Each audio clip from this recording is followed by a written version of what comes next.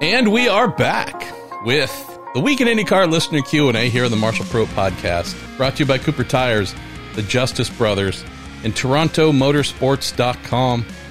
Just spent about 45 minutes on the phone with friend of the show and dear friend William Theodore Ribbs, talking about his dad, talking about Joey Ray, and talking about all kinds of other stuff that, boy, it's always fun catching up with my man, Mr. Ribbs. Another conversation that we had recently, that would be, last Wednesday? Something like that. Speaking to you on a Monday night at 7:11 p.m. Spent nearly 4 hours on the phone with an old friend who's now a new NTT IndyCar Series entrant, that being the all kinds of awesome Beth Peretta. So I'm going to take that My Racing Life and Career conversation. It wasn't 4 hours long. Spent about an hour catching up on all things, solving all the world's problems, as we are wont to do, before we started recording. And then when we were done, I don't know, added another almost an hour, whatever it was. Great time with Beth. Definitely going to have to break the interview portion, learning about her and her life, into two parts, because a 2+ hour podcast is a little bit much these days. And wow, I've known Beth fairly well for a while. We get into some things that I present as options to talk about, and she went into compared to declining. And yeah, wow, I really do look forward to getting that episode out for you. There's 2 or 3 times where tears were involved. Might have been the two of us at the same time. Might have been some others where you might not have heard me tearing up, but yeah, some powerful stuff, insightful stuff. She is, that woman is amazing. So got that coming, and what else? Got a couple other things been just waiting to push out, which I will hear shortly on the good old podcast. And last little note before we get rolling with your questions, I'm going to be heading down to WeatherTech Raceway. Sure. Oh, man, the garbage is already floating to the top here in this episode, and it's all my fault. WeatherTech Raceway, Laguna Seca. Going to wander down there tomorrow, Tuesday. As it turns out, it's just going to be the Ganassi team. Not that that's a bad thing. Just wish there'd be more teams there. But still going to wander down. Dario and I have been talking about doing a feature series for a little bit, so we're going to try and get that started tomorrow when he is not busy. And then, I don't know, maybe spend about a half day and then head back and do some other things. So, yeah, we'll see what we find out there. Hopefully some interesting observations.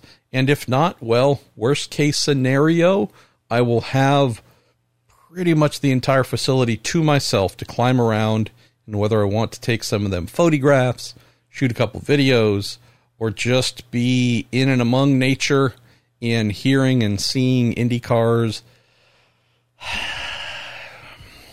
No arguments there, friends. All right, let's get a little bit of music bed going. Got about 1/10 of a cup of coffee left. It's not totally cold, so that's good. But that's going to be my companion for this episode instead of beer. So it is going to be a trio of questions, including ones from our pal Jason Hoover, Damien the IndyCar Brit, and Hrishi Deshpande, all on the topic of engines and manufacturers.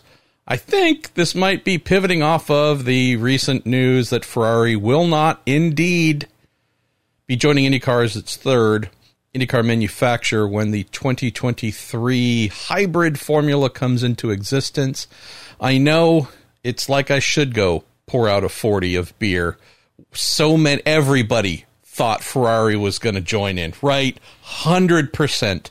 No dissent from anyone. Sorry, being a little sarcastic here. So the thing that I said was never going to happen, and a trillion other people said was never going to happen, never happened. So not a shock, but to me, that's not the news. We're still at 2 with Chevrolet and Honda. Thank you, Chevrolet and Honda. Seriously, whatever you can do, friends.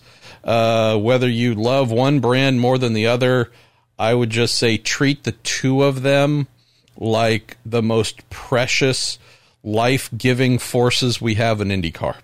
Because if one of them chose to not play and left this to one manufacturer to supply, that manufacturer would certainly supply, whomever it would be, but money to market and promote and do a lot of things, the series, oh boy, would be really, really rough. So just saying up front before I get to your questions, little public service announcement.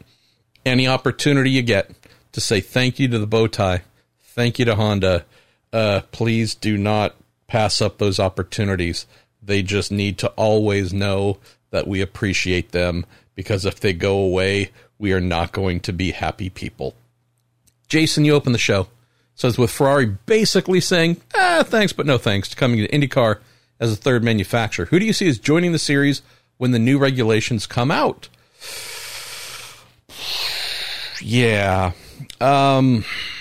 Here's my concern, Jason, and it's not one that I'm expressing for the first time, but it is just only growing in light of the Ferrari news that we weren't surprised by, but it just reaffirmed we sure having a hard time getting a third manufacturer, aren't we? We have Chevrolet and Honda, both in their own unique ways, saying, hey, third, whoever you are, we are all about you. We want you here.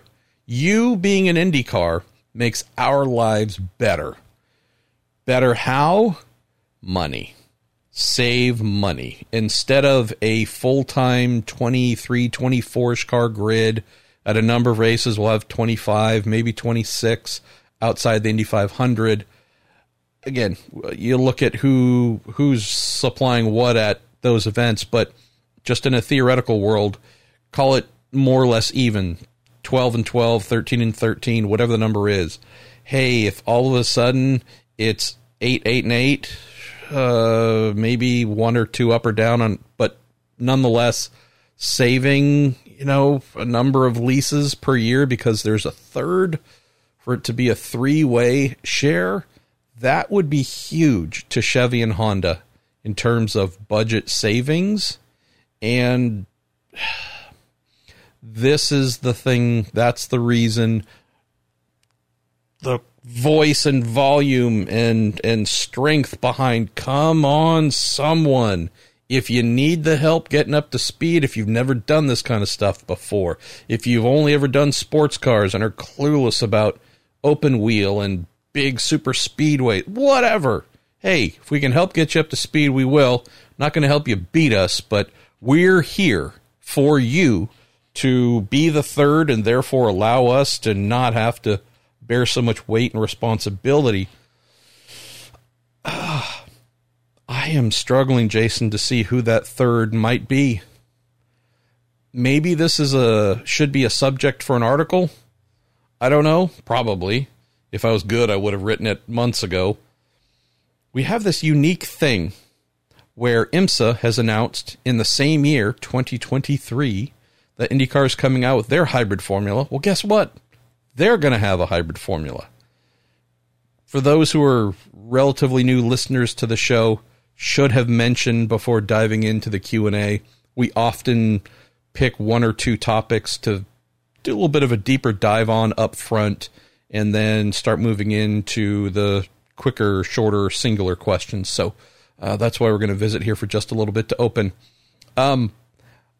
Jason, I wonder how much we're going to look back in 5 years and say, hey, remember how we were thinking that IndyCar's new hybrid formula would be pretty darn attractive to multiple manufacturers to come in for the first time or rejoin, but however it gets quantified, hey, remember how there were two for almost a decade or just about a decade or longer than a decade? Well, now there's 3 or 4. That's awesome, and there's clearly positive engagement and endorsement by additional manufacturers that they see value in what IndyCar is doing with their overall regulations and formula. But why did that not happen? Which is my fear, that we're going to have Chevy and Honda come 2023 and nothing more. I wonder if IMSA's LMDH formula, which is a replacement for the current DPI formula, non-hybrid. What's coming with LMDH is hybrid. Less adventurous hybrid package as well in terms of the electrification side. Less than half the horsepower of what IndyCar's kinetic energy recovery system will bring, but still spec on both sides, right? Manufacturers can't play with the software control side stuff. It's a sealed system on both series. But why have we seen 3 manufacturers commit to LMDH? I am aware of 2 more that should be announcing in the coming months by Le Mans at the latest in June. I've heard of a few others. I won't waste your time here. This is my IndyCar show, not my sports car show, but I could very well see, Jason, in the same year IndyCar is launching its new formula, that IMSA launching its new prototype formula could have 6 or more manufacturers. So why would one with the same kind of hybrid stuff, bigger TV ratings in IndyCar, more fans in IndyCar, things you would think would cause manufacturers saying, hybrid over here, hybrid over there, which one am I going to go with? Well, it'd be the one with the bigger ratings and the bigger fan base and the more crowd-filled arenas. And yet the numbers could be a ratio of 3-1, I think, if I have my ratios correct. There could be as many as 6-2. Why?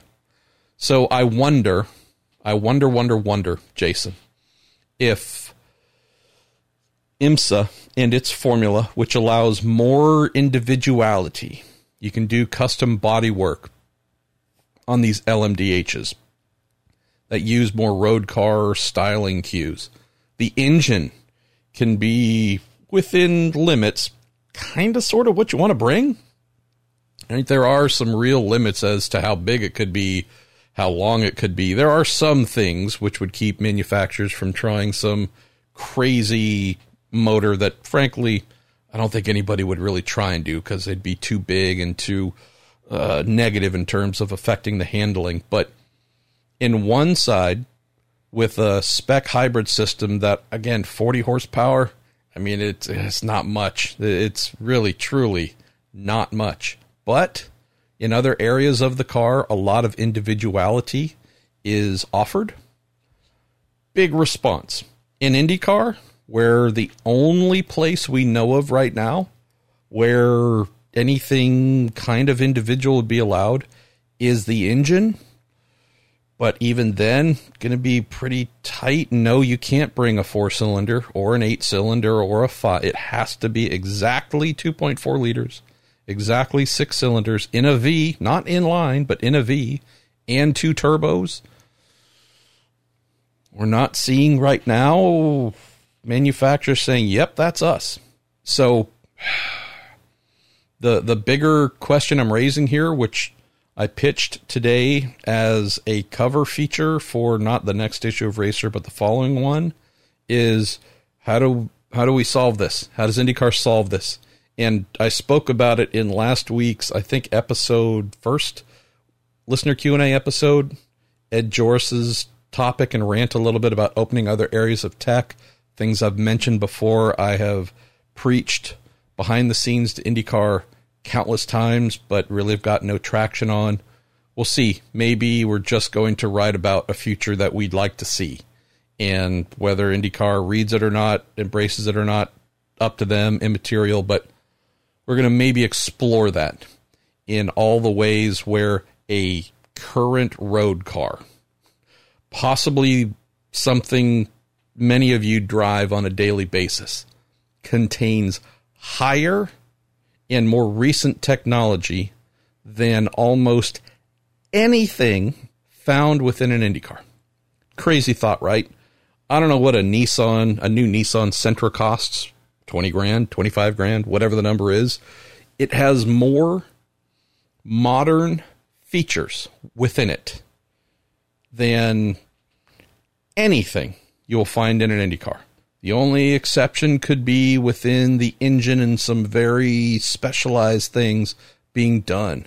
But for the most part, from nose to tail, your daily driver, provided it was made in the last 5 or 10 years, is very likely outer space technology compared to anything found on an Indy car. If we would then just extrapolate that a little bit further to close this question you've opened for us here, Jason. If we extrapolate that a little bit further, if there's really only one area that a manufacturer could dive into in the future, and that being a hybrid power plant where the electric side isn't theirs, they can't touch it, it's totally spec, and all they can really contribute is just an internal combustion engine. And most of the cars that are sold today or have been sold recently are laden with things that are so far beyond anything else you would find on an Indy car in terms of advancement and modernity. Maybe that's a reason why those who haven't been in the series for the last 10, 12, 15 years are struggling to find a reason to come in. So, not trying to paint things in a unnecessarily negative direction, Jason, but I'm worried. Porsche had an interest, but ultimately said no. They, 2 years later, whatever number of years later, said, we're going to do LMDH. Ferrari, I think they had an interest in talking about it. I don't think they had a real interest in doing it. You know what they're going to be doing? Not formally announced, but I know that it's happening behind the scenes. They're going to do the European version of an LMDH. They're going to do a Le Mans hypercar. What is it? It's a prototype with a lot of areas of technological freedom. When you've got options and multiple manufacturers say we're going where we can have more freedom and play and express ourselves, it's worrying. Damien, the IndyCar Brit. Hey, Marshall. Penske Corporation President Bud Denker said last week that IndyCar has, quote, some unique ways to help a potential third manufacturer. Do you know what he could be referring to? Funny you should ask. Damien, I am forgetting who I was speaking with on this topic today, but was indeed speaking with someone about this today from IndyCar, within the IndyCar paddock. And the best I could come up with is this.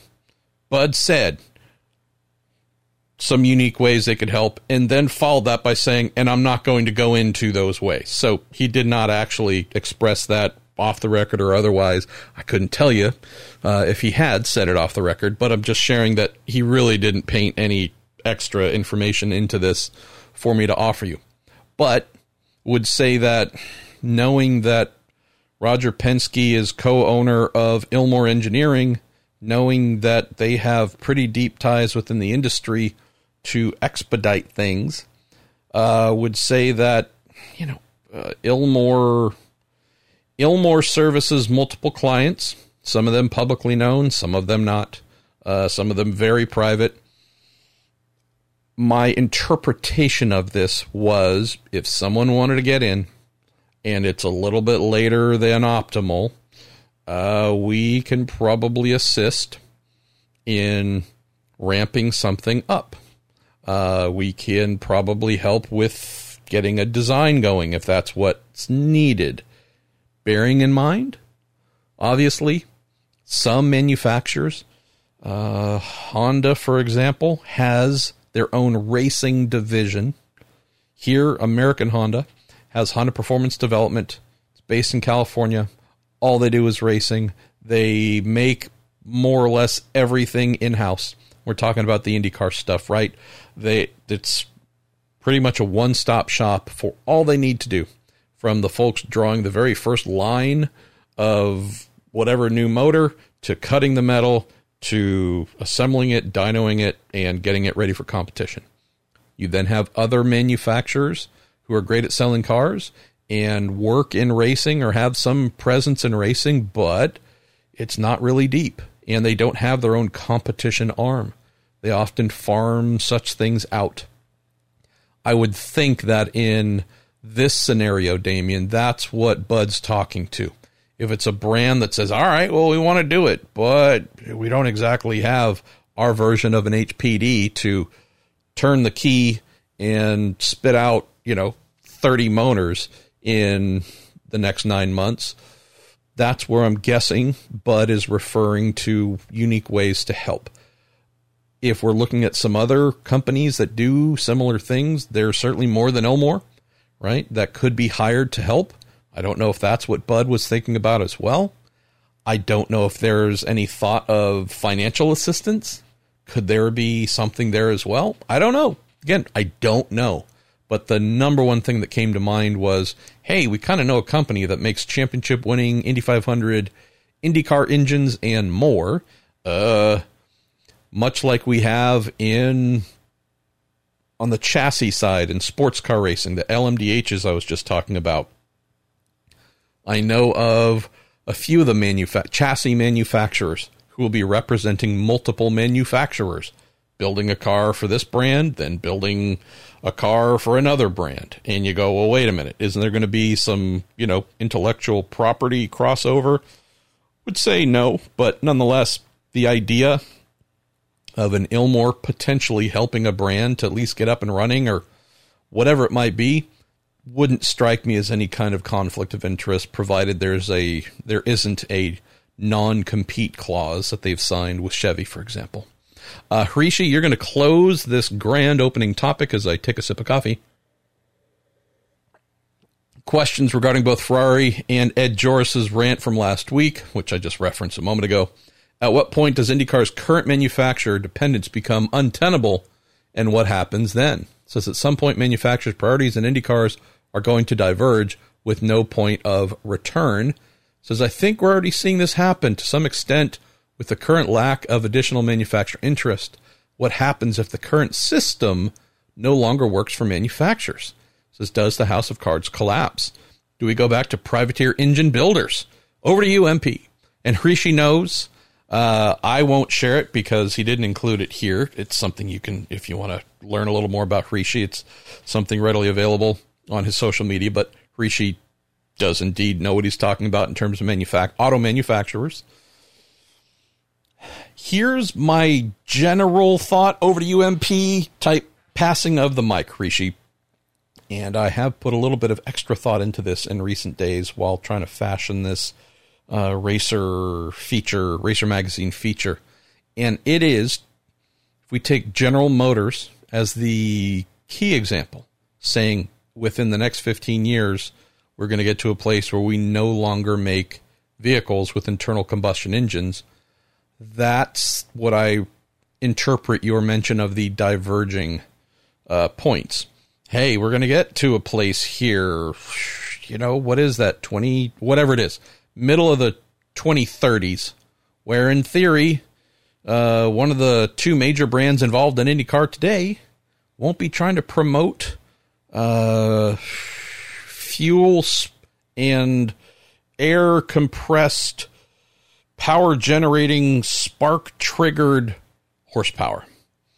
What do you do? Well, got to admit, I think there could be a bit of a salvation here up to that point, say the mid-2030s point here, Hrishi. And that is, right now, we know what IndyCar has in mind starting in 2023 is a total horsepower output of approximately 900. That would be 80 to 100 electric horsepower from the kinetic energy recovery system, the push to pass.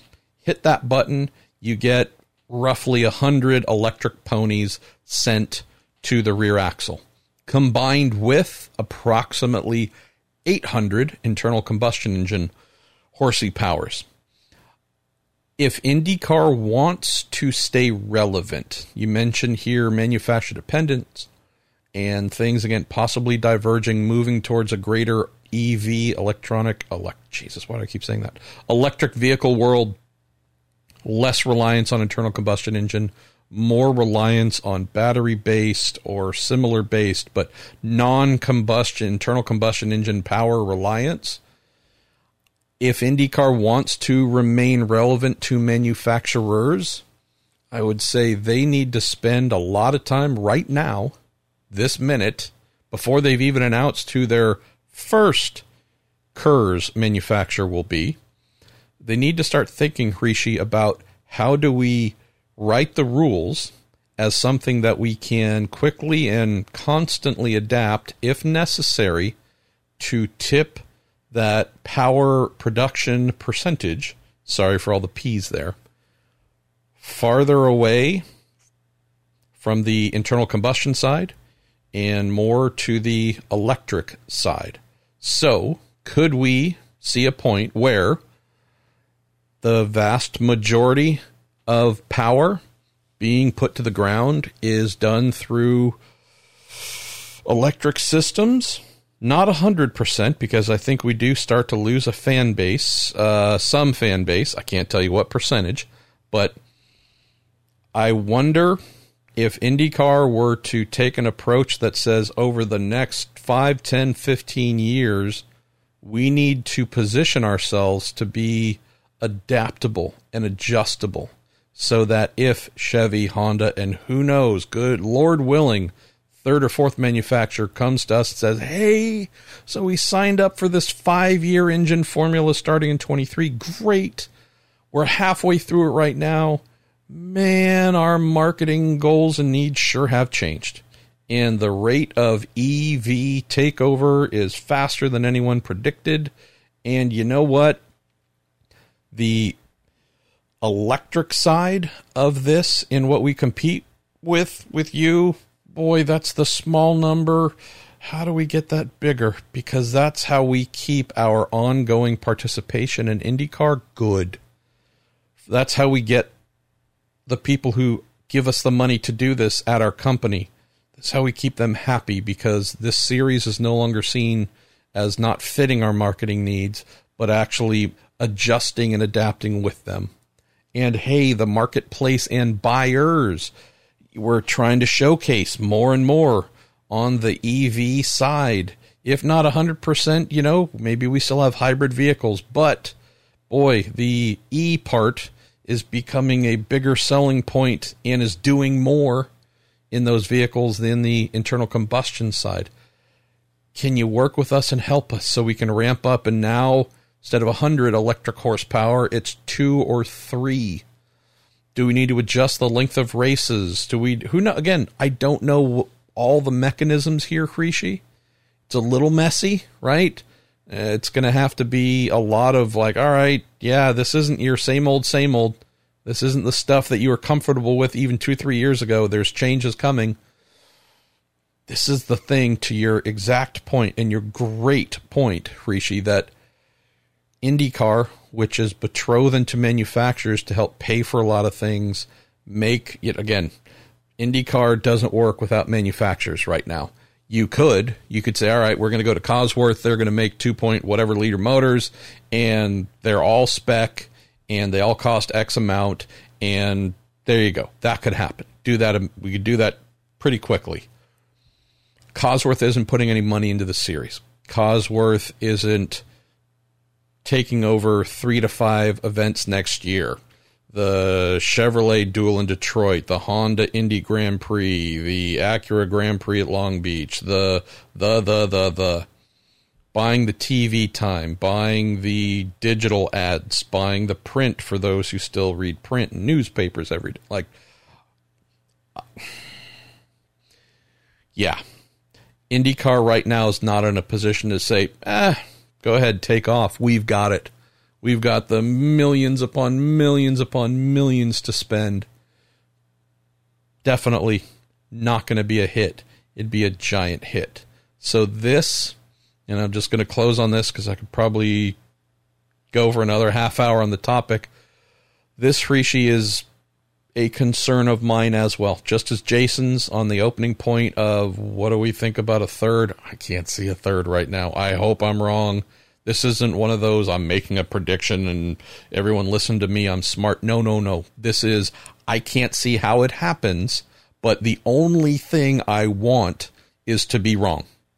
Like, truly, tell me the prayer to say to make third, fourth, however many engine manufacturers happen. I'll say it. I will. Trust me. This is all I want to happen. I just can't see it happening. But all I want to do is to be wrong. So there's that. This thing here, which has a little bit of a longer runway, Rishi, this is the other thing that concerns me. The automotive industry is going through a constant revolution right now, right? It hasn't finished. It doesn't even feel like it's really fully started. But we know, poor us in motor racing, where we just want things to be normal and reliable and come back year after year and get the thing that we love. No questions about it changing or going away. The automotive industry, of which we are reliant upon and need and cannot afford to disconnect from, they're going through this weird transitional awkward phase where even they don't know where they're going. And the last thing IndyCar can do, IMSA can do, run down the lists of the series you love that rely on manufacturers. The last thing any of them can do is just tie themselves to an old-timey post and say, nope, not changing. Said we're going to do it for 5 years or 7 years or however many years, and we're not changing. At the rate things are changing in the auto world, oh boy, I think that would be a failure in strategery. Let's move to a couple of questions. Rob Ball, Jameen Tuttle, how you doing, guys?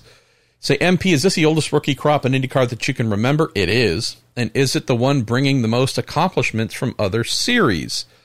Well, we know that there's a certain James Johnson who isn't so bad and brings some accomplishments from some other series. Yes, he is certainly in the very much better than bad category. Jimmy is going to be joined by a certain Scott McLaughlin, our guest last week on the Week in IndyCar guest show, funnily enough. Wasn't he a riot, by the way? Just the Bed Bath & Beyond and Bed Bath & Beyond. I mean, that guy, I'm serious. He is hilarious. And he kept texting me photos, by the way, of the puzzle, the Disney puzzle he was working on, and finally sent me one of it complete. So good on him.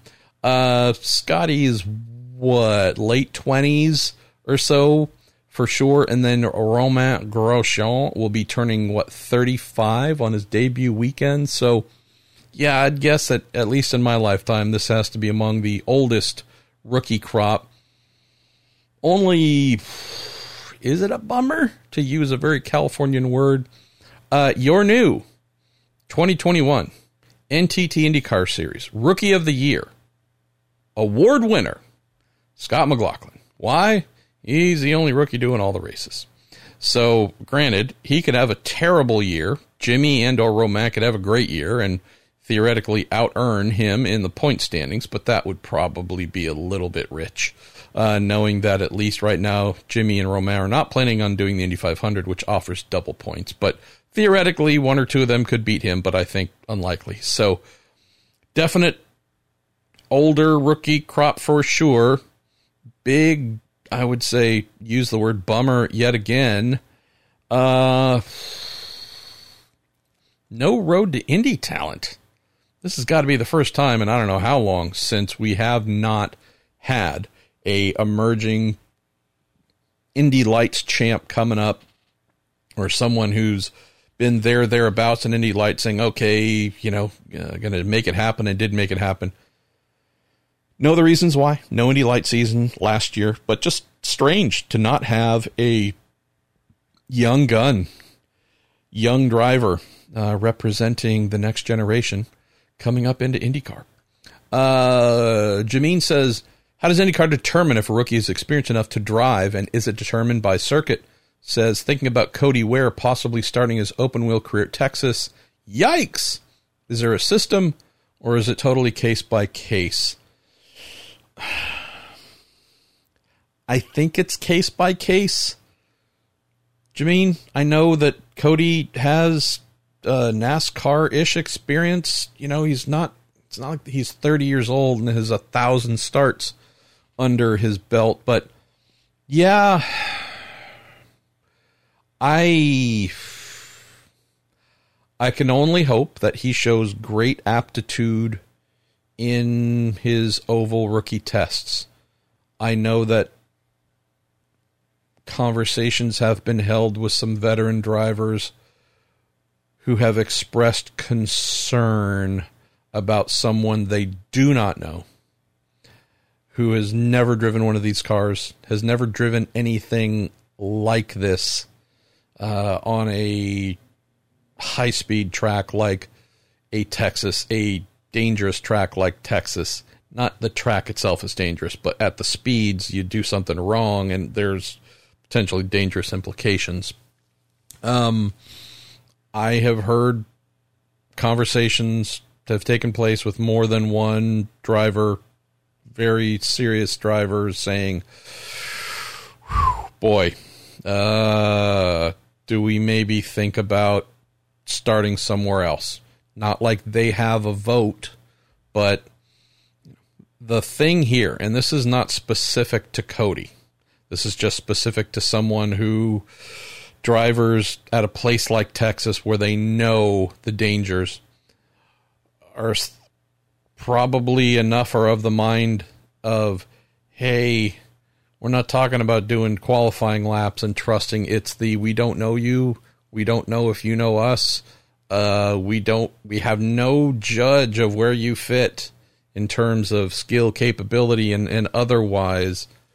Are we going to go do a doubleheader weekend and have you as the only real wild card here? Again, you could trade out Cody's name with any driver that kind of fits that mold of like, hey, you've done other things and you've had success. Great. You've never done this. You're not a road to Indy guy who we've seen come up and work up the ladder and, you know, all the training that we know comes with that. And so while Texas is a pretty steep debut for any rookie, even a fully trained open wheeler, yeah. So yet another question I hope to pose to IndyCar here on the general sense, to your point here. Case by case or what? And could there be other drivers saying, look, we absolutely want to have you here. Could we just get some experience first to make us feel a little bit more comfortable? Let's go to Daniel Summersgill. Says, with Kevin Magnussen being announced as a Peugeot factory driver in the WC next season, does that effectively rule out any move into IndyCar with Ganassi for the foreseeable future? I don't know, Daniel. I don't know if there's a seat available at Ganassi in the foreseeable future. We know that Scott Dixon, again, we expect Dixie to be around for a couple more years, but don't know how many. Marcus Ericsson's a young guy. Jimmy Johnson's got at least another year to go. He's bringing the funding for that, by the way. And then you got Alex Palou. So I don't know if there are going to be any seats available next year or the year after. Would say, of course, they would want to have him in IndyCar. It'd be crazy not to, but there'd need to be a budget behind him. And so I don't honestly know where this goes. I haven't had a chance to speak with Kevin, nor do I know if he'd want to speak about it, but I know the team loves having him in IMSA and loves having him in general. I don't know if they plan on being able to have him for more than 1 year, or if the Peugeot deal will take him away altogether and out of IMSA. I don't know what the Peugeot contract calls for, right? Exclusivity, or, you know, you're just going to have to be plugged in here so often. Even if there isn't exclusivity, you're going to be so busy, although they don't have a big calendar, meaning, you know, they don't have 17 races. This year it's 7 in the WEC, but, you know, we don't know what the calendars are going to be like necessarily. Will there be conflicts? Won't there be conflicts? We don't know. So could he still do IMSA next year, or maybe even IndyCar if there was an opportunity? I don't know, Daniel. I endeavor to find out. Let's see. Darren Dubois, Oliver Askew, nice run at Daytona and tested for Andretti a day later. Is anyone talking to him for an Indy 500 ride?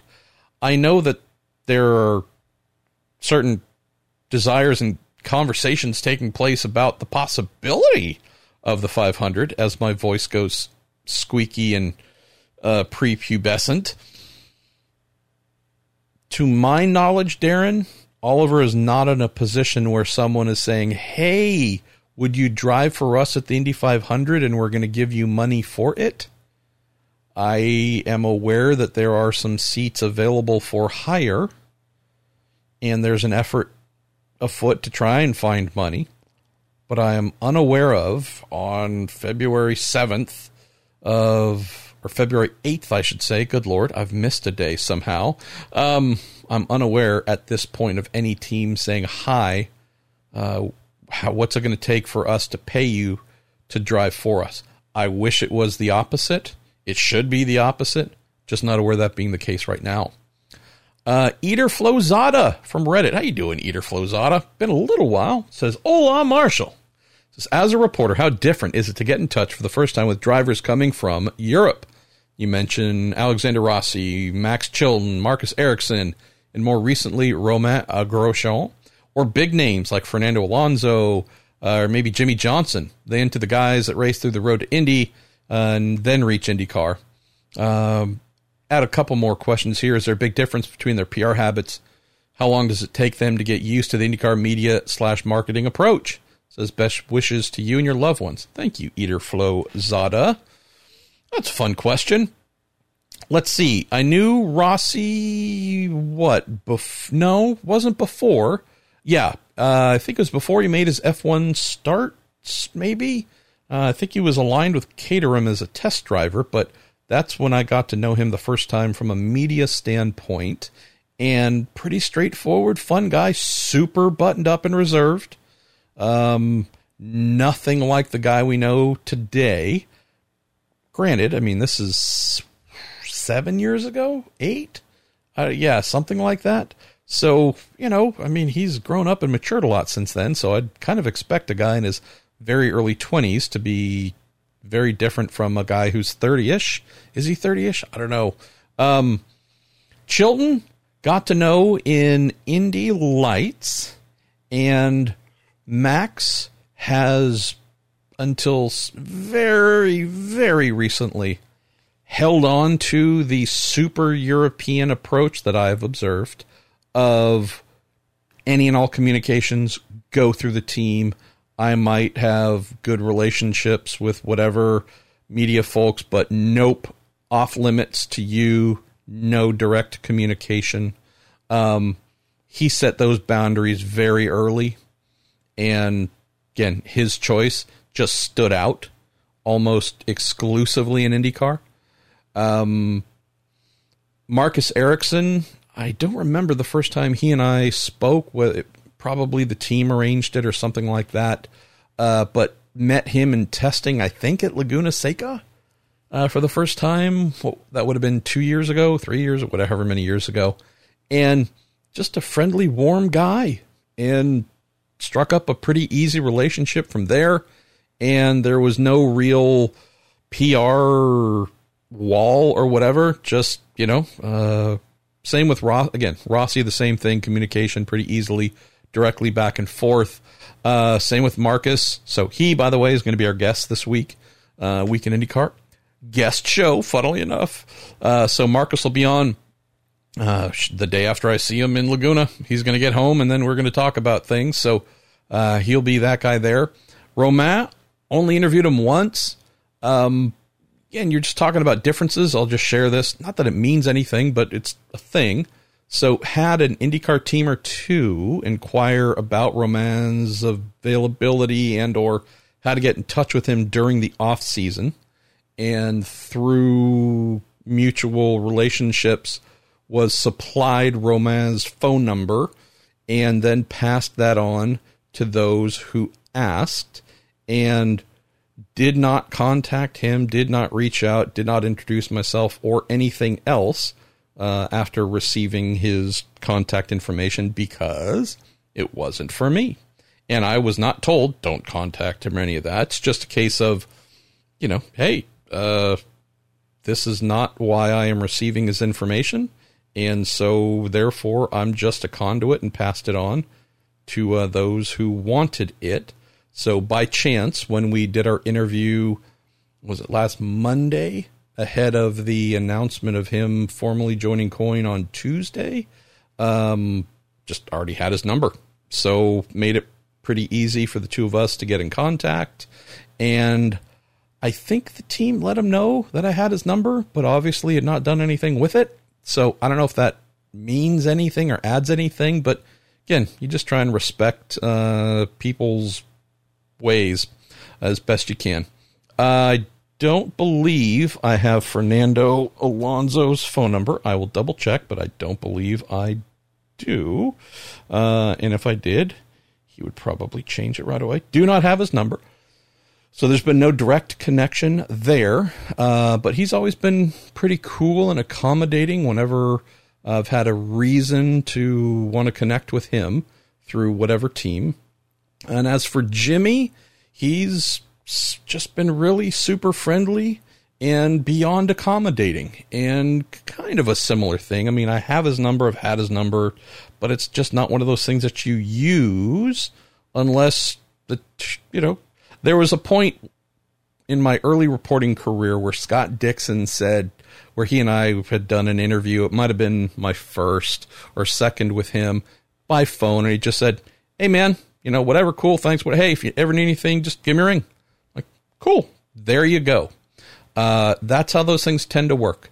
So, haven't gotten that from Jimmy, and wouldn't think of using his direct number until if and when he were to say that. So, again, I don't know if any of that is of any value, but sometimes I enjoy sharing a little bit of the process or inside baseball stuff. Last thing to close here on Eater Flozada was the big difference in PR habits. How long does it take for them? Rossi is the shining example of a guy who European trained, don't trust the media.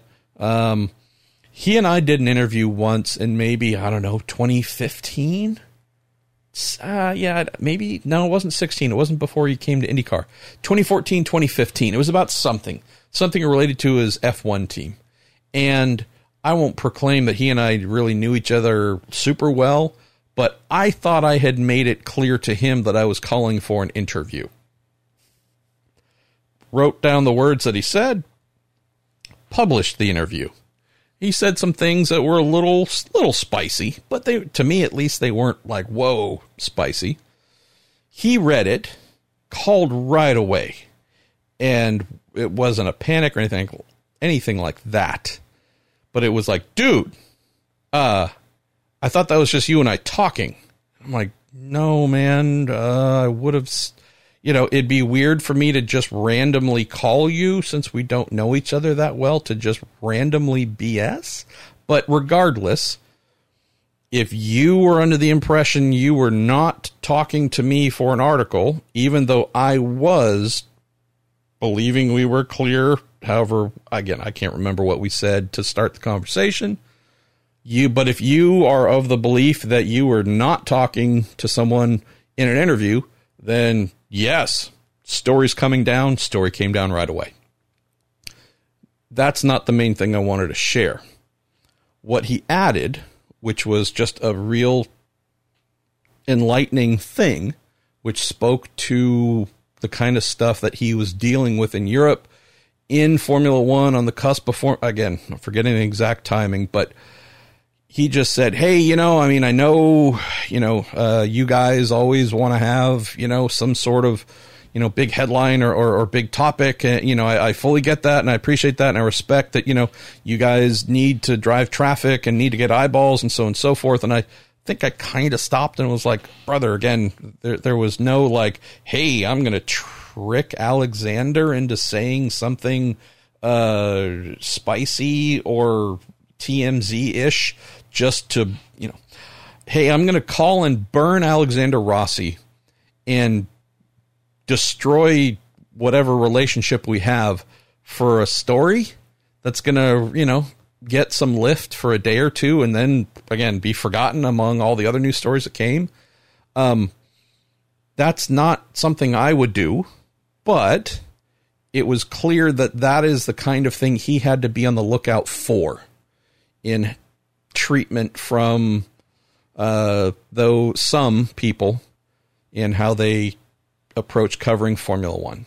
And I've had other folks involved in Formula One tell me the same exact thing. And not years ago, but like within the last couple of months, just recounting some of the things where it's like, I can no longer talk to that person because I can't trust what they're going to do with our interview. Or I sit at the table with them with one or two other people and a PR this and the other person, and we're all recording everything that's being said so that this person sees there's no way they can take and misconstrue my words and try and spin it into some TMZ explosive headline. And if they ask for an interview, we will do our best to pre-write, pre-game plan the answers, and I may or may not have something pretty close to a script to read that we've all looked at and agreed. There's nothing in here that could be spun or taken out of context because we know that this person who may work for a significant outlet that benefits our team and sponsors and whatever from being in their publication, this person is still prone to holy cow type stuff. And so we got to treat this like we are almost being attacked. And how do we save ourselves but just not totally run away? So not trying to put all that on Alexander from this exchange, but I could just feel that like, oh, dude, you're kind of doing that gotcha thing to me that I'm always having to look out for over here. Turns out it was just a total miscommunication, but wow, it was revealing Eater Flozada. And now, who's among the best interviews you're going to find in IndyCar? Hell, open wheel racing in general, Alexander Rossi, period. So yeah, that dude, rock star. Let's see, driver coaches, JJ Gertler, you say Rocket Rick, that being Mirrors at Penske, Dario, not sure who you're talking about there, at Ganassi. Do other teams have driver coaches, whether they are alumni or not? And you also asked, Jimmy Vasser and Michael Andretti fill those roles at their teams, or are there others? Unaware of Michael doing any of that. Jimmy, definitely coach, but I don't know if it's so much, turn 3 is flat out in third compared to a lift and trying to do it in fourth. But yes, you have others who are absolutely coaches. Lee Bentham, former Toyota Atlantic champion. He is a coach, been part of the Ed Carpenter team for a long time. Bob Perona, moved from Arrow McLaren SP over to Andretti, I believe. I believe the Meyer Shank side. Sorry if I'm brain farting here. But yes, there are definitely some pretty smart people who've been in the paddock doing this for a little while. Drew Wetzel, hey Drew, says, how many engineers do IndyCar teams have these days, and what are their different roles and responsibilities?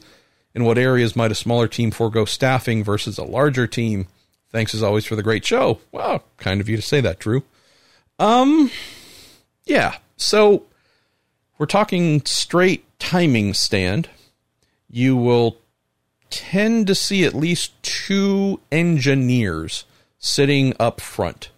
Often you'll have, could be the team owner, could be a team manager, general manager, you name it, sitting between them on one side or off in a little perch of their own, looking after strategy. But you'll have your race engineer who is responsible for the chassis and its performance settings, hopefully positive performance instead of negative performance. Race engineer is the person calling for all of the tuning aspects on the vehicle. Pretty straightforward. We're going to go up on ride height. We're going to make this wing change. We're going to alter the camber on the right front from this to that. Person who is saying, all right, they're the equivalent of the offensive coordinator and defensive coordinator at the same time. They're the ones coming up with all the plays and informing the chief mechanic and mechanics, but informing the chief mechanic, who then passes that information down, the instructions down to the rest of their crew on the changes to make. The person sitting next to the race engineer is more often than not what we refer to now today as the assistant engineer. That back in my day, and I did this role a lot, was referred to as the DAG, Data Acquisition Geek. It's just it's a colorful acronym. The DAG just didn't really encompass all of the responsibilities these days. So assistant engineer is what has become the normal expression for that role. So that person is usually responsible for the data acquisition system. That person can also be responsible for fuel strategy, looking after fuel in the race. How long can we go in a stop? How long won't we go, etc. That person is tied directly to the race engineer, often providing information, key information. Mention that the race engineer can be a bit like the offensive and defensive coordinator, if you want, in football parlance. The strategist, the race strategist, can be a little bit like the head coach in that regards, right? While the race engineer is calling the vehicular plays, right? We're going to want these tires, we're going to want this change during the pit stop, whatever. The strategist is often a little bit like the head coach in deciding when you're going to pit, when you're not, looking at some of the bigger picture items. A little bit of a secondary parallel here, Drew, in that between the race engineer and assistant engineer, there can be a little bit of that coordinator head coach role too. In that, you will have the race engineer looking to the assistant engineer, who is more often than not poring over the telemetry that's coming across live and feeding things. Hey, I'm seeing whether it's a temperature on a tire, pressure on a tire, a center of pressure aerodynamic balance change, or percentage change, I should say, that indicates a shift in the vehicle's balance. It could be a lot of different things. Strain gauge numbers, temperatures on the engine. Hey, boy, I don't know if we've got something that's in the left side radiator, but we have seen the temperature starting to spike. I think we're going to be okay getting to the next pit stop, but we're going to need to have somebody dig into that side pod and fish around and potentially pull out something. Or is there just, for whatever reason, a bunch of debris and rubber in there that's clogging something? Again, there's options, but that assistant engineer is, not too dissimilar from someone feeding the engineering head coach a lot of good information to make adjustments and to game plan what they're going to do at the next pit stop. Oh, okay, well, I see that, again, our target tire pressures were this, and we're great on 3, but we're off on the 4th. And okay, hey, we're please going to adjust this tire pressure to that for the new set that's going to go on. That should compensate and get everything in the right zone. So it's a pretty dynamic thing, Drew. It's pretty cool. Outside of that, and to close, behind them, the folks that, if you're watching on the good old television, and they shoot and you look into and you see the timing stand and you see the strategist and the race engineer and the assistant engineer, and who knows, there might be some people behind them. It could be a team owner or a spouse or whatever. Behind them, pretty much never seen, you will have an engine tech from either Honda or Chevy that is glued and watching all aspects of what their motor is doing in real time. That's something where the team's assistant engineer will be keeping an eye on those things as well. Not tons of stuff, but some pretty basic parameters. But they'll certainly be hearing from and communicating with the engine tech who works for Honda or works for Chevy frequently. They're getting information passed up to them. So, yeah. You have a couple other quick things too, Drew. You have, in some teams, you have a performance director who is looking across all vehicles. You have similar title, but different roles, technical director, who is doing the same, looking over all vehicles. In both scenarios, they could either be plugged into the timing stand with a headset. Depending on how it's set up, it could communicate across multiple, or they, as we often see, with headset on, will unplug from one timing stand and run down to another and plug in and say, hey, we just noticed this trend on this car, or hey, we just made this made this modest change, either aero change or tire pressure change, whatever. And boy, our driver is loving that like you wouldn't believe. And I know that you're starting on more or less the same setup, so just something to consider talking about. Or hey, we just did this thing and boy, it was a disaster, so don't do it. You have a lot of methods of communications available, but you'll have some of these kind of overarching technical performance, you name it, type people who aren't tied to any one timing stand.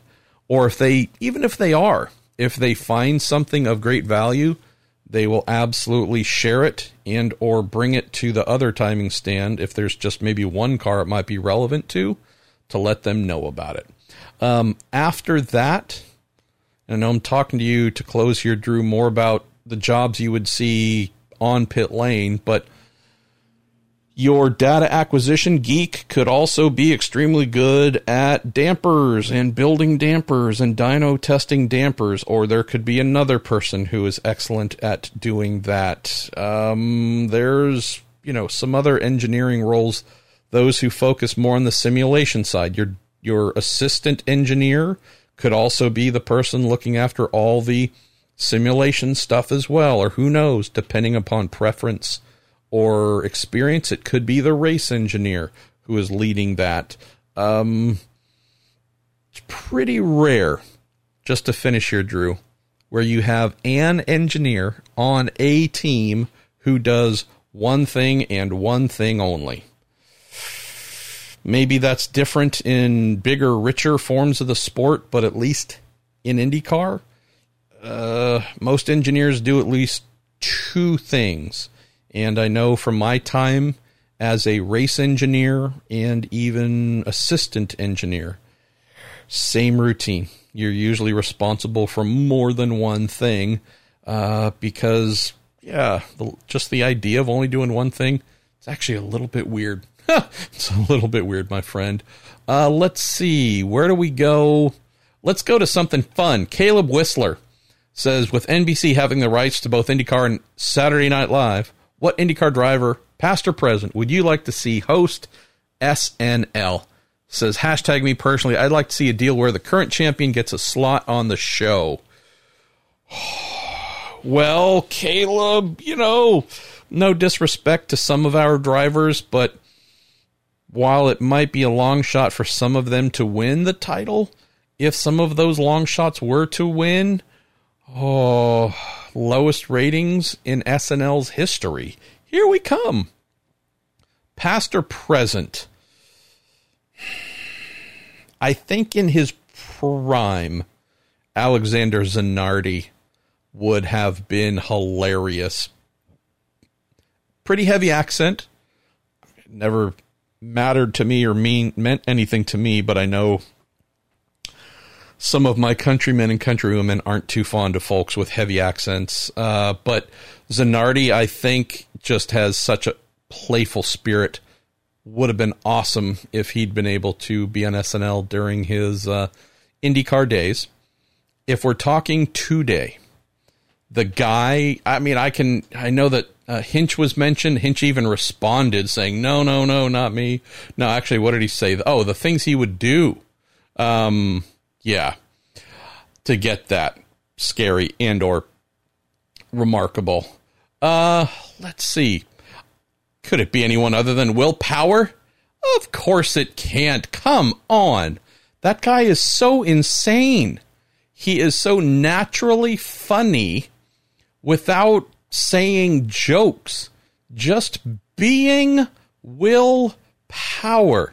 I think folks would fall apart at how funny he is, how crazy he is, the bizarre theories, the half thoughts. Get halfway through something and stop. I think folks would they'd be calling one another, texting one another, doing anything to get each other to turn on NBC right now. Turn on SNL. I have no idea who this guy is. They have let the wildest, craziest, wackiest guy host the show. That'd be Will Power. Then could you imagine him actually putting in effort to make us laugh? It'd have to be Will Power. I am all 100% all about that. Let's see. Where do we go? Robbie Berger and Marshall, you owe me an answer. My second time asking. Let's pretend I've somehow attained $1 billion. I start an IndyCar team, and for my first move, I create a gong show for the below former IndyCar drivers in IMSA. One wild card. Which two do you think set themselves apart to win the job? And you list Jack Hawksworth, Zach Veach, Gabby Chavez, Spencer Pigot, Oliver Askew, Carlos Munoz, Tristan Vautier. I think that answer is pretty easy. I assume, since you've got the $1 billion and you're asking me to solve this or to come up with this, I assume you've hired me, Robbie. You didn't tell me how much I'm getting paid. I'm only asking for $900 million of your $1 billion. I would say Jack Hawksworth and Oliver Askew are my go-tos, without a doubt. Why them and not others? Because I don't like the others? No, not at all. Zach Veach, love him. You know I love him. We all love him. Great friend of the show. Zach had 3 years on a top-line car. It didn't really work out. Gabby, if you said you're doing 3 cars, Gabby is my third for sure. We did have Gabby for a little while. He wasn't in stuff that was totally bad. He showed us a lot. I don't know if there's that burning, I didn't get a proper shot thing within him burning as much as a Jack or an Oliver. Spencer, I'd love to see him in another full-time opportunity. Nearly 50 IndyCar starts. Again, I feel like we have a pretty good sense of who he is. Not a question mark there. And I think I'd love to see him in the field. Don't get me wrong. But I don't have a question mark hanging over him. I don't have a question mark hanging over Zach. Not so much Gabby. And Munoz, not at all. I think Carlos would be his usual very fast self. But no question mark due to his experience. Vautier, he's in there as well. Still a little, hey, are you going to be top 3 or in the wall? Not sure. That's part of his composition that makes me not pick him right now. Hawksworth, Askew, question marks over those guys, and a belief that in a quality Robbie Bergeron, still got $100 million left of what you got that I haven't taken from you to put towards an IndyCar team. We subcontract with a Penske or a Ganassi or an Andretti for a 2-car team. Harding, Steinbrenner, Berggren, Motorsports with Andretti Autosport, Kerr, Bagajanian, Herta, Andretti. I think Oliver Askew and Jack Hawksworth are race winners within 2 years and maybe multiple race winners within 2 years. So there's my answer. Okay. Klikes Burgers. Hey, it's Kevin Kerner here. Thought I would try posting on Reddit this time. All right, Kev, I'm going to take, I think, a final sip of coffee here. Said, this might not so much be a question, maybe an observation or thinking out loud. Think about how the automotive industry is changing so fast and really pushing towards electrification.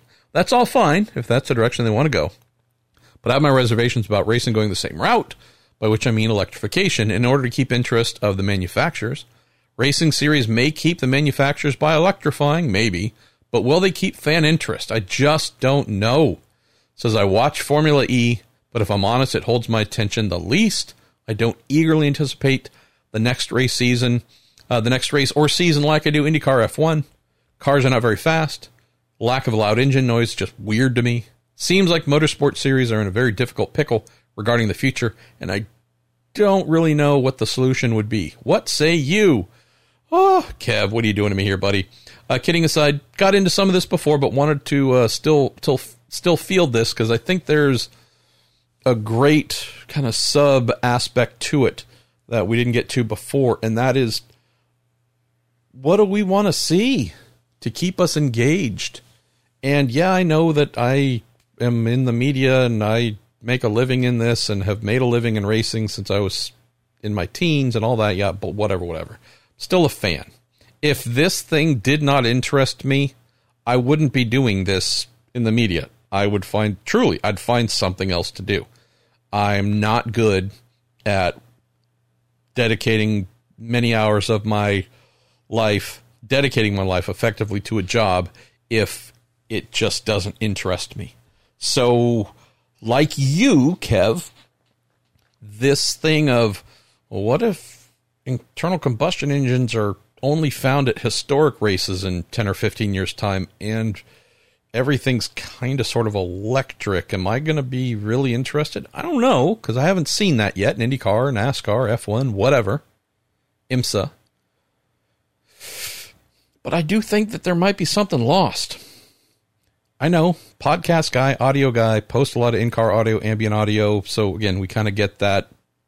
There's an aspect that gets lost with electric racing, unless you put speakers on the cars, which I guess we could do, and pipe in some of my in-car audio. But yeah, is that going to be something that really keeps fan interest engaged? It's a great question. Heck, among the other things that I ask myself about somewhat frequently, Kev, is, let's say Earth says we're not going to electric vehicles for another 100 years. We have come up with a carbon neutral fuel. There's no need for electrification. We can use internal combustion engines. They no longer pollute, both on the racing side, but most importantly, the production car side. We all drive vehicles that use synthetic fuel. We're not taking fuel out of the earth, fossil fuels. We're not pumping crude oil out of the earth and then pumping the bad stuff into the air out of the exhaust. That's gone.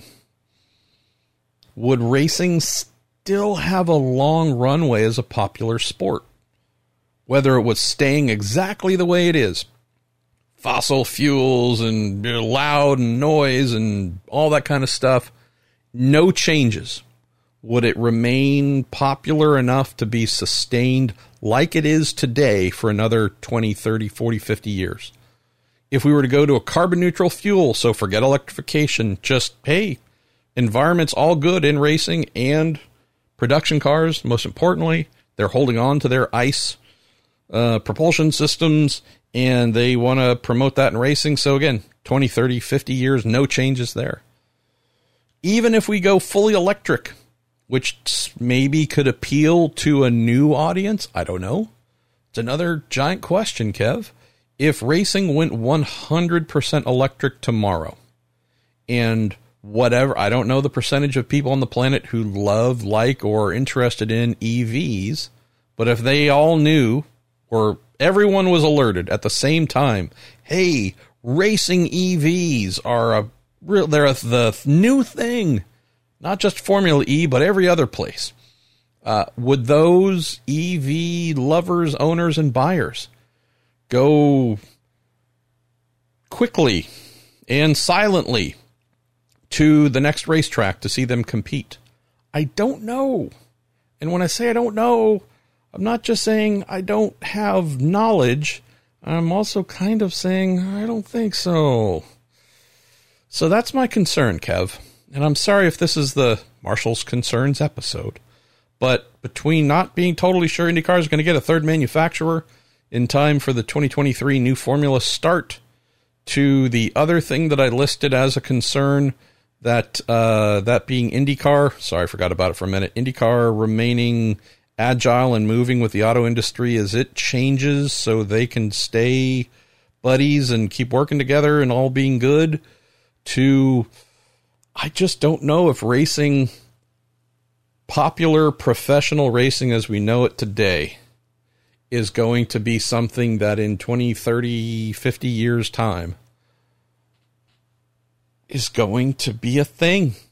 I don't know if enough new fans, whatever it is they might like in terms of the type of vehicle, fully electric, 100% non-electric, using carbon neutral fuels, whatever, I don't know if we are making enough new fans so that if the older generation that is really keeping us alive right now in terms of the sport being popular, once their time here is done, are there enough new fans to backfill and keep racing relevant and important? I just don't know. The example that I've used and many others have used for countless years, boxing and horse racing. Horse racing used to be the biggest sport in the country. It sure isn't now. It's the smallest little thing. And we remember it a couple times a year with whatever big Kentucky Derby, Preakness, and whatever, as it's on NBC possibly, or whichever channel. But other than that, do we know about the 20 or 30 other horse racing events that are a part of the calendar? Probably not. I don't even know if there are other ones. I'm assuming there are. But it's no longer a thing. No one, by and large, knows about it, cares about it, follows it. Such a vast difference to what it once was in terms of where it sat in American culture. Same with boxing, right? I know MMA is taken over, but even so, boxing was once the thing, and now it's like, whoa, if it's not a YouTuber fighting a ex-NBA player, like, yeah, we hear about it a couple times a year, but it's almost forgotten. That's my concern, Kev. We're going to have enough new fans who like the automobile, like competition, and really like those two things put together to make sure that racing in 2030, however, I don't know how many years, isn't an old-timey thing. So if we go full electric, and full electric soon, to close on your topic, I fear that a lot, whatever, I don't know what percentage that is, but it feels like it'd be a pretty significant number of today's larger population of racing fans who enjoy sports like IndyCar that are not full electric would probably check out and say, I'm good. I don't know. Maybe this is where the world's going. This is just not what I consider entertainment or compelling competition. Let's see. Kevin Frederico. Hey, MP, if the schedule doesn't change and Barber starts off the season, which driver or team do you feel will be strong coming out of the gate? Let's see. 2015 IndyCar champion Scott Dixon. 2016 champion Simon Pagenaud. And then here's the part I really wanted to get to. 2017 champion Joseph Newgarden. 2018 champion Scott Dixon. 2019 champion Joseph Newgarden. 2020 champion Scott Dixon. If we go off of the cyclic nature of Joseph Dixie, I would say I think Joseph's going to start off pretty darn strong. I'm not saying Dixon won't. It's just always interesting to see how in this Penske-Ganassi back and forth, There always seems to be a strong reaction by the team that lost the championship to come back and be stronger, to have the proper response. So I'm not saying Dixon's going to be off the pace at all. I'm just saying, how does Team Penske respond when they lose a championship? They usually come back pretty damn strong. Same with Ganassi. So I think Joseph in particular is going to be his usual holy cow, watch out for him type self. I think Dixon's going to be in very good shape as well. And I would say throw in kid by the name of Colton Herta from Andretti Autosport. Throw in a kid by the name of Pato O'Ward.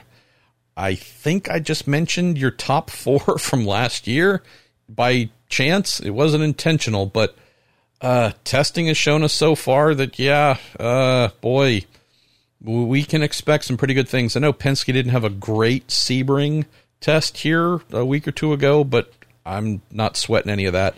I think really it's going to be a bit of rinse, wash, repeat. Here we go again with these 4. I think Rossi's going to be in that mix, right? There's no way he's going to have a crappy repeat of how 2020 started for him. So beyond those 5, of course, there's going to be more. But I think those 5, if you just had money to bet on 5 to start the year strong, 4 of those 5, I think, are really safe bets, Kev. Let's see. Doogie Davies, you got a question about running different layouts. I'm going to pass on that for right now, my man. If you really want, send that back in for next week. Tom Firth, any idea if the imminent closure of NBCSN and the shift to the Peacock channel will have any impact on IndyCar's international TV distribution? He says, we get it on Sky F1, which is Comcast owned here in the UK. As I understand, Tom, and please don't take this as gospel or fact, but just some stuff that I've heard, I haven't heard anything to say, okay, when we shut down NBCSN, boy, IndyCar is just going to live on Peacock. I think we're going to see a pretty darn good blend of big NBC and also USA Network as well. Do I think next year we might have a race or 2 or a couple of them on Peacock? I wouldn't be surprised. I don't have any information to tell you that I know that is fact, but it wouldn't surprise me. But I don't know if I'd be looking solely to Peacock as a place to get, half or more of your IndyCar races starting in 2022. But time will tell here, my friend. Let's see. Bob Gravel, as we start to wind down, where are we at time-wise? We're coming up not too far away from an hour and a half. Just going to do 1 episode or so this week. I might throw in a couple here from the bottom to extend this out to about 1:45. But, I'm just going to do 1 this week. We got a busy, wife and I have a fairly busy end of the week going on here. Bob, you mentioned Gateway. It's becoming an amazing race. Been there. Curious what's different about Gateway being part of open wheel racing in the early 2000s. Where it didn't last very long. You've asked us better promotions, et cetera, et cetera. Yes, 100%. Curtis LeFrancois, of course. John Bishy. I always forget how to pronounce John's last name. John Bomarito. Masterclass. Always say it. Always love saying it. They put on a masterclass of how to hold an IndyCar race. So, yes, they do a wonderful job. They do wonderful promotions, and it's certainly a sports town. They put on a great show. People come out. Oscar Love, who goes by the screen name. Is that even a thing? Is screen name? That sounds like such old parlance. I'm sorry.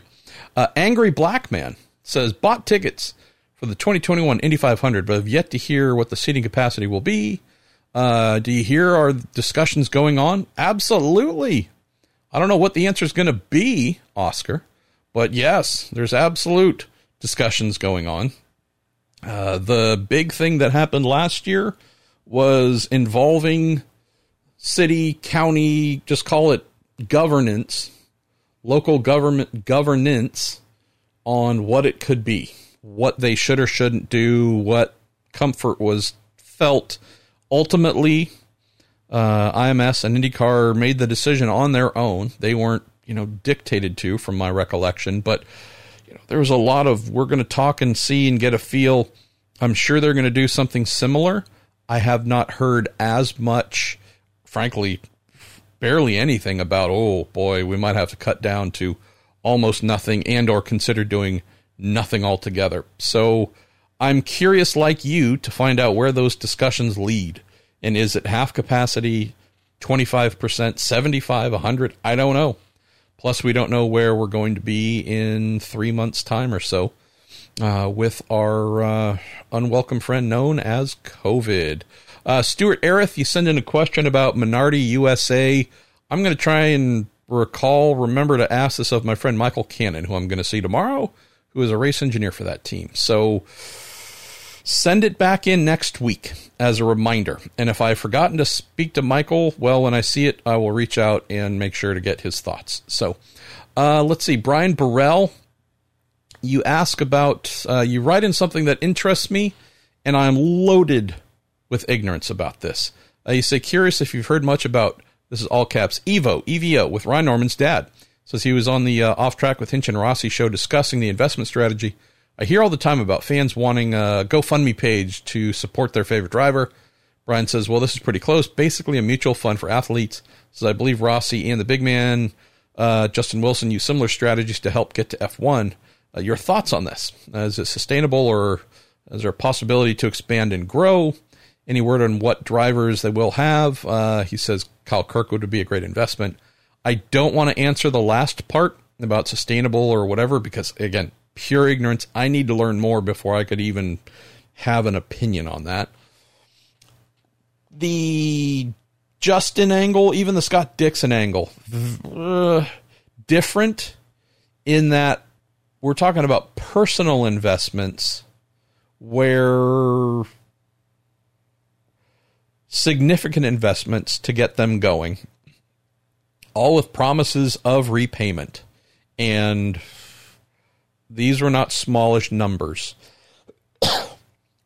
Definitely something that I will been wanting to do a feature about this with Dixie. Obviously, the big man's gone, but with Julia, with Steph, to maybe talk about this. His dad, Keith, big love to the Wilson, Madre, and Padre. This is a little bit different. This is more of a personal loan type deal, a consortium coming together of investors and having to pay all of it back. I believe that's a difference here. Now, again, I could be totally wrong if the Evo strategy is the same thing. And you can invest and support, but you get all your money back from the driver. It's basically a futures earnings thing that Dixie and Justin did, and they aren't the only ones, but at least in IndyCar, they come to mind first. I just need to learn more about this. I should probably just call Ryan Norman and get up to speed with him on that, Brian. So I would be lying if I said I thought I would get up to speed by next week's show, Brian, but don't hesitate to throw it back in or ping me and say, hey, dummy, have you learned? And if not, please go learn. Let's see. John Wojnar, good pal of the show, says, Marshall, after watching the Super Bowl and seeing the happenings on Twitter, I noticed people are criticizing Patrick Mahomes' family for critiquing the refs on Twitter. Got me thinking, other than Connor Daly and his father, allegedly, if any driver's family ever caused problems for their driver in social media or otherwise, as always, praying for you and the family. Thank you, John. One example comes to mind. It's of a guy that I just mentioned. Got the last drop of coffee there. That being Scott Dixon. I don't want to say Emma caused any real problems for him, because I don't think she did. I think I caused myself problems. Was it the 2015, 2016? I don't even know. 15, 16, it feels like Long Beach race, where they had that cockamamie exit lane penalty thing, where, again, leaving the pits and going down to the end of the straightaway, you couldn't blend, you couldn't move across this line, and they had cameras and all kinds of stuff, and Dixon was deemed to have moved across early, and I think that was it, or was moved over across the lane somehow. Maybe that was Seb. I'm forgetting some of the details here. This is what I remember, John. there was a pretty serious question about should Dixon have been penalized? He was penalized. And his amazing wife, Emma, took to his defense on the social medias. As I saw it, this is where you get into trouble, but whatever. I felt and wrote in my post-race analysis thing, brain dump thing, that the call was correct. And I think called out the fact that Dixie's wife was on social media defending him, and it wasn't a good look or something like that. I've had one angry conversation with Scott Dixon before, and that was the cause of it. And it was him calling me, and little sidebar, when you write something and you know it's going to be unpopular with someone like a driver or a team owner or whatever, again, you know these things ahead of time for the most part, right? You kind of know, like, all right, well, that's going to piss that person off, but I can't just write. I can't strip all that stuff out because then I'm not writing authentically, at least authentically to me. So, it's what I think. I'm going to share it. I've looked at it. In this case, I do recall a lot of screen captures and looking at this, that, and the other, and coming to the belief that, yes, indeed, IndyCar was right to make that call, and it wasn't a good look with his wife defending him because it was pretty clear it was a penalty. Just got the call from Dixie not within hours, I think, maybe, of the story going up, and it was dude, what the F? If you want to take me to task and whatever, that's fine, dude. But really, did you need to include my wife in it? And I understood his point. I didn't, she was not included for derision. It was just, if we're going to cover the whole topic, then let's cover the whole topic. And that was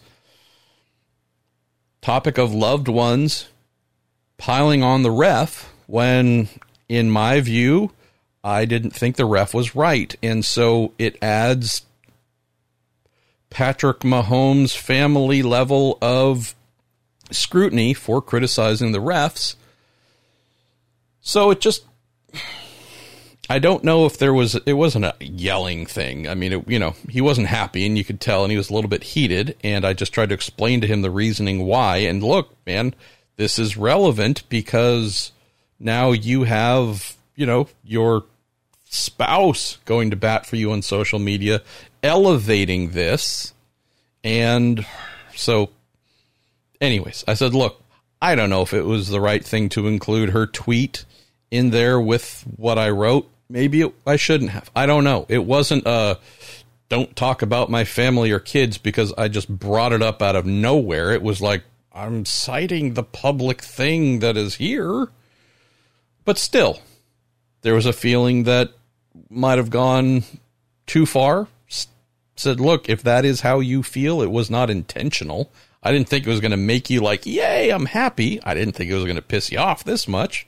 For that, I apologize. I don't like to make you mad intentionally. There was no intent, but hearing it, hey, I don't want to make anybody mad for what feels like no reason or for what you say is totally unjustified. So don't necessarily agree with what you're saying in every capacity. Certainly didn't mean to piss you off, but at the same time, I got to write things as I see it. And I don't know if we came to like a yay and a telephone hug, but at least, hung up and went on about our lives. And I don't think that let anything affect the two of us. I could be wrong. Could have cursed my name and bought a little plush toy and stuck a bunch of pins in it and was hoping to, burn me at the cross. I don't know. That may still happen. There's always a chance. But yeah, beyond that, I don't know, man. Would I be revealing too much by saying I don't follow a lot of what people are saying on social media if they aren't the exact drivers? So this one just happened to catch my attention back in the day. Where are we going? Got a couple more here to get to, and then I think we're just about done. Sean Lee, my question got co-opted for another question this past weekend. Originally wanted to ask about the irony of the two, quote, rookies opting out of ovals this year for safety. They happen to be the person who's won more ovals than anyone in history. And the other guy who I'm sure I'm not sure how he didn't die 3 months ago in a road course race and how this trend is worrisome. Okay, if you have time, I wouldn't mind that being addressed. Okay, I don't know if irony is the word I would just say that the possibly highest, most acknowledged and readily apparent risk in North American motor racing is super speedway competition in an IndyCar. If we think of deaths and serious injury, sadly, they've both happened at the same track, Pocono, 2015, 2018. Go back to Las Vegas before that in 2011. We think about multi-car pileups. We think about Michaela Lotion in, 2014, I believe, at Fontana. Very important things inside of his chest that distribute blood to his entire body were almost like separated from everything else inside of his body. Like, oh my gosh, serious stuff. These are all known, Sean. So if you have a guy who's 45 years old like Jimmy, who's done everything, won everything, you name it, has always had a fascination with IndyCar, and realizes that he's never going to be more famous than he was winning 7 cup titles and Daytona 500s and that kind of stuff, I can see why he and his wife would say, yeah, let's skip the riskiest places, the places that we know odds, history tell us, boy, if something bad is going to happen throughout your year, these are the ones. So, hey, since you're not 20 years old and trying to build a life for yourself and to demonstrate you are a gunfighter supreme and so on and so forth, let's not do that. Totally get it. If I was him, I might be making the same decision. Indy 500, still feel like I got to do that. But again, it's not like he can't next year. Romain, yeah, I fully get. Like he mentioned in wherever it was, hey, before my crash, I planned on doing the whole thing. After the crash, boy, those road and street courses look awesome. Another thing, too, just to close here, you got to keep in mind that for them, this is stepping into the unknown. Romain obviously is a lifetime of open wheel, so I realize IndyCar is not a totally foreign concept vehicularly, but it's something brand new to him. He's going to spend a lot of the year in a country that, isn't his, going to tracks he's never seen before, in a car he's never driven before, against teams and drivers he's, by and large, never competed against. I can see why, coming off of that crazy, insane crash of his, he would say, I'm going to ease into it. I'm going to do 13 of the 17 races to start. And after that, maybe I'll decide to do more. And Jimmy, falling into that same category. You throw in one other thing here. Let's see. You say, Saturday afternoon, my 5'3", maybe 99 pound, 16-year-old ballerina daughter informed me that she wants to be on a pit crew one day. So, what would it take to get a gig on an open wheel or sports car team? Special qualifications, a degree, doing push-ups. Let's see.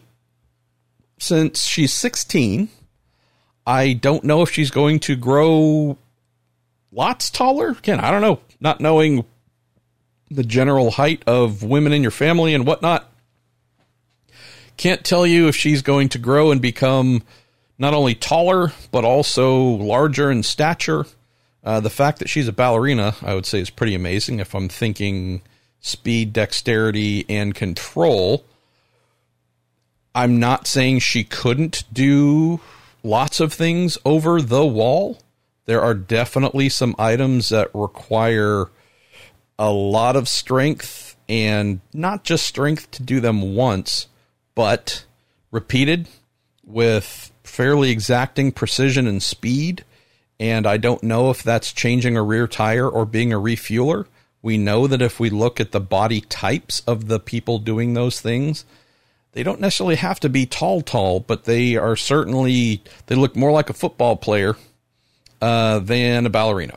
So would that preclude her from doing anything? No, not at all. Again, not knowing how tall she's going to be and what kind of physical presence she would have in terms of muscle strength and endurance, going off of where she is right now, I could say, if you think IndyCar, you have the windscreen assistant, person that goes over the pit wall, pulls tear-offs off if needed, hands a drink to the driver. That's a role that is certainly one about speed and dexterity and things that I would think would complement your daughter. If I'm thinking in sports cars, you have a role that some teams make use of, not many. And I apologize if the rules have somehow changed and I've missed it, but driver change assistant is one. It's something where in most instances, the driver coming out of the car stays and helps the driver going in. But in some instances, you have teams that use a dedicated crew person. The driver getting out, gets out and goes. And there is a driver change assistant there that helps get the belts connected if they need to connect the drink bottle hose to the helmet and get the net put into the window in the vehicles that have nets. So that could be a role or position.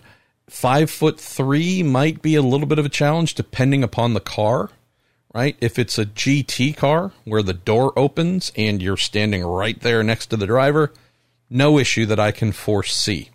If it's a prototype that has a side pod that, while not crazy wide, is enough to where could be a little bit of a challenge unless you're halfway climbing into the car. So couple roles that come to mind right now. Now, again, if she happens to maybe grow a little bit more and has more, muscle mass to consider throwing tires around or similar, then that'd be pretty darn amazing. And there'd be no reason she could not do those things. So, awesome that she wants to do it. I truly cannot wait and hope that she does. You know what might be cool? And I know you mentioned that she would like to be on a pit crew. I'm thinking over the wall stuff.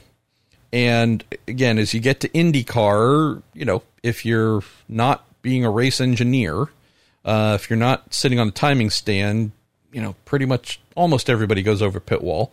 You have, someone, they open the dead man valve, as it's called, which opens flow from the refueling tank into the car. That's a role that could be done. But if we're talking kind of, you mentioned ballerina, so I think physical performance and capabilities. That's the quick run through on the over the wall side. If we're talking, she has an interest in mechanic or engineering or management, and also maybe wants to go over the wall. Boy, she has a ton of options in front of her. So it's really knowing if she knows at this stage. Again, at 16, I didn't know what I wanted to do. I just wanted to be with race cars.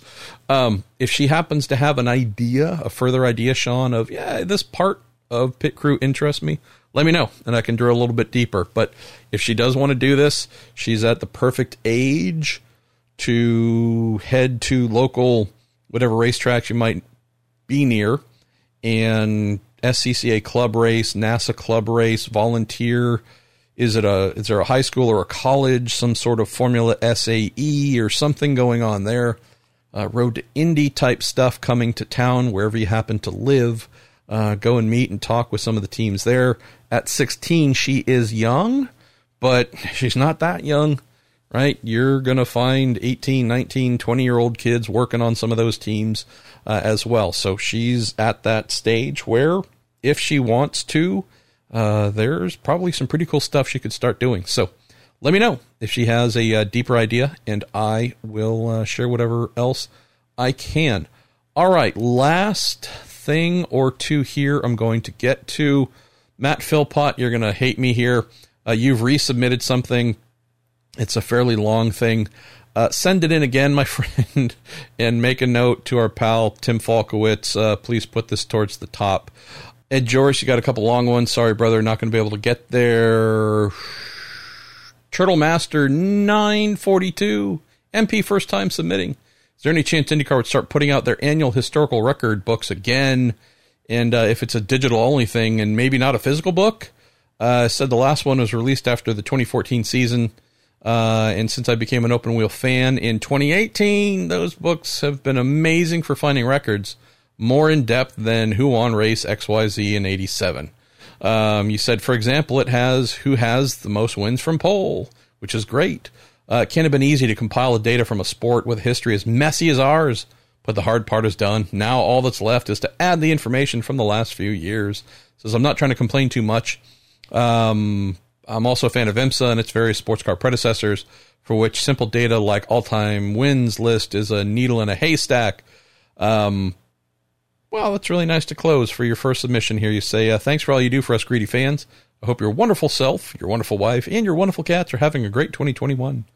So, I love this question, Turtle Master 942. I even love your name because it's a classic Reddit screen name, Turtle Master 942. Gotta tell me what that's in reference to. And I didn't know you could become an accredited Turtle Master. That's also pretty awesome. Steve Shunk is the person you need to thank. And so I know this is coming in via Reddit. If you happen to be on the book faces or the tweeters, at Twitter, it's at Steve Shunk, SHUNCK, and on Facebook, Steve Shunk, just say thank you to him. Because when he was part of IndyCar, Robin refers to him as the best PR man that ever lived. I will definitely say that since I've been fortunate to work in a variety of series, many of which Steve never happened to grace, that there are a small handful of greats, and he is certainly among them. Credit Steve for that, because he's all about the history and trying to keep it live, keep it modern, make us known and educated about those who came before us. Since they chose to not retain Steve, I am unaware of anyone maintaining Steve's level of records. There is a rather amazing person, though, named Arnie Schrieben, who's been with IndyCar for 11 billion years. And I know that Arnie does his darndest to keep a lot of these items moving and updated. Russ Thompson, who does stats for NBC and their broadcast, might be the guru among gurus with keeping these kinds of things alive and afloat, but not, quote, for IndyCar officially as a member of the communications team in some sort of official-ish publication or readily available document. So Steve Shunk, Russ Thompson, Arnie Schrieben, these are the kinds of folks I would suggest finding. I believe they're all available on the social medias. I can't tell you if they're on every single platform, but between Russ, Arnie, and Steve, if you get a hold of one of them, they can probably point you to the others or give you some good insight. And yeah, I'm with you. This does seem like among the many things that would be great to have, that if they were to spend the time and money to catch everything up through 2020, have it all in a digital format, then in theory it wouldn't be too hard during the off season to just update the stats with everything that just came from the most current season. Justin Holmes, you mentioned, do you think IndyCar should get a docu-series like Formula One has on Netflix? Yes. That's been asked many times by many smart folks like yourself who see the Formula One documentaries that are friggin' amazing and say, gosh, why don't we have it? I know. Let's see. Where else do we go here before we say goodbye? Lance Snyder, you're killing me here again on the LED panels. Also, I'm just going to read this because he's our Minister of Mirth on the show, for those who don't know. MP, when can we expect LED panels to make their triumphant return to IndyCar? Hashtag me personally, if women or men, no judgment, can successfully style their hair with Gorilla Glue, I fail to see why getting something that already works in sporty cars to work in IndyCar is so difficult. You know, maybe it's the lack of Gorilla Glue on the IndyCar panels. And funnily enough, and I know you're making a funny, maybe it is truly a problem solved by the addition of Gorilla Glue to these panels. We know that the reason that they stopped being used in IndyCar is the specific harmonics and frequencies running through an IndyCar chassis were causing the LED panels to crack, break, little electronic bits inside of them that make the little lights go on. Lots of failures due to the different harmonics and vibrations experienced by a crazy high downforce IndyCar compared to sporty cars. I wonder, this being intentional, unlike the poor woman who had to have her hair more or less cut off. My wife, who I figured always knows about this stuff the minute it happens, didn't. I had to tell her about this today. We had a good little chuckle. I think, truly, Lance, the application of a poop ton of Gorilla Glue to the back of the proverbial backside of the LED panels, the electronics bits that are all soldered together and whatever together into circuit board, I think that might be the thing that actually keeps them alive. All right. Again, Ed, you sent in almost, what did you send in? Among all the words here, your 2 questions account for 1/10 of the entire show. So sorry, brother, don't have time for that right now. Ross Porter, you got one about street businesses against street races. Send that in again if you want me to get it. I'll close on this one, and it's just because it's somewhat timely. I'll be putting this up tonight. Tomorrow there is a Race for Equality and Change announcement coming. I've already written that story in advance, so obviously can't talk about it right now under embargo. But Patrick Gaffney closed the show by saying, Marshall, hope all is well with you and your wife. What are the odds of a second diversity car happening in this year or future years? I ask because while I love they are doing this, I would hate for this to become the only way for a woman or a person of color to get a ride at Indy. Do you think the Drive for Diversity program has room to expand in the future? And are there any plans to expand it in the future? In informal conversation, I shouldn't say informal. I mean, I think it was on the record, but it's just more kind of BSing a little bit with Bud Denker, who's one of the key leaders of all this. I do know that they don't intend for it to just be like one car and one thing, and we're going to keep it small. I am aware that they do have a desire to grow, and I would not be shocked if we see next year that there are 2 Force Indy Road to Indy entries, whether that's 2 USF 2000 cars or adding a Indy Pro 2000, so they're now in the first step of the 3-tiered ladder and the second.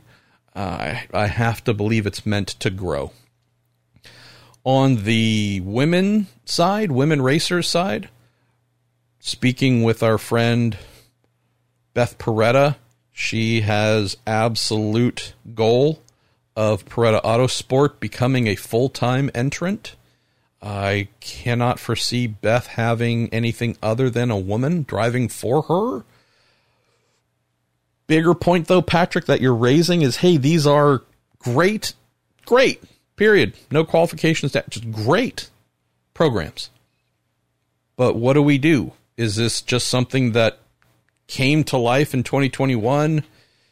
Beth's Peretta Autosport, with the help of Roger Penske and the Race for Equality and Change, comes to life and just becomes what it becomes, and that kind of stream of growth and promotion starts and ends with Peretta Autosport, or there are other initiatives to bring more women into the sport, whether team ownership, driving, engineering, mechanic, managerial, etc.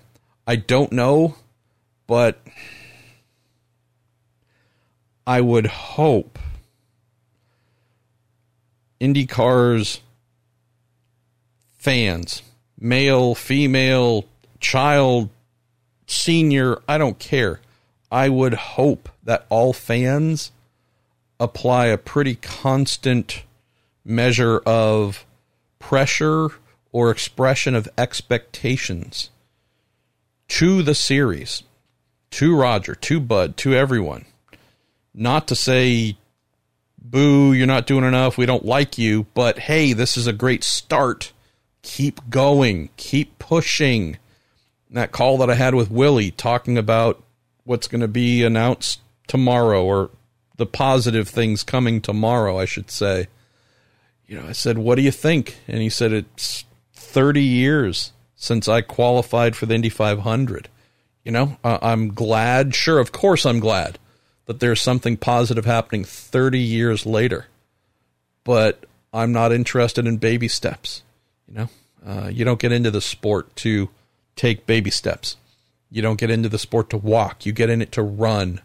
And 30 years is a long time to go from what it was like back then to what feels like a baby step now.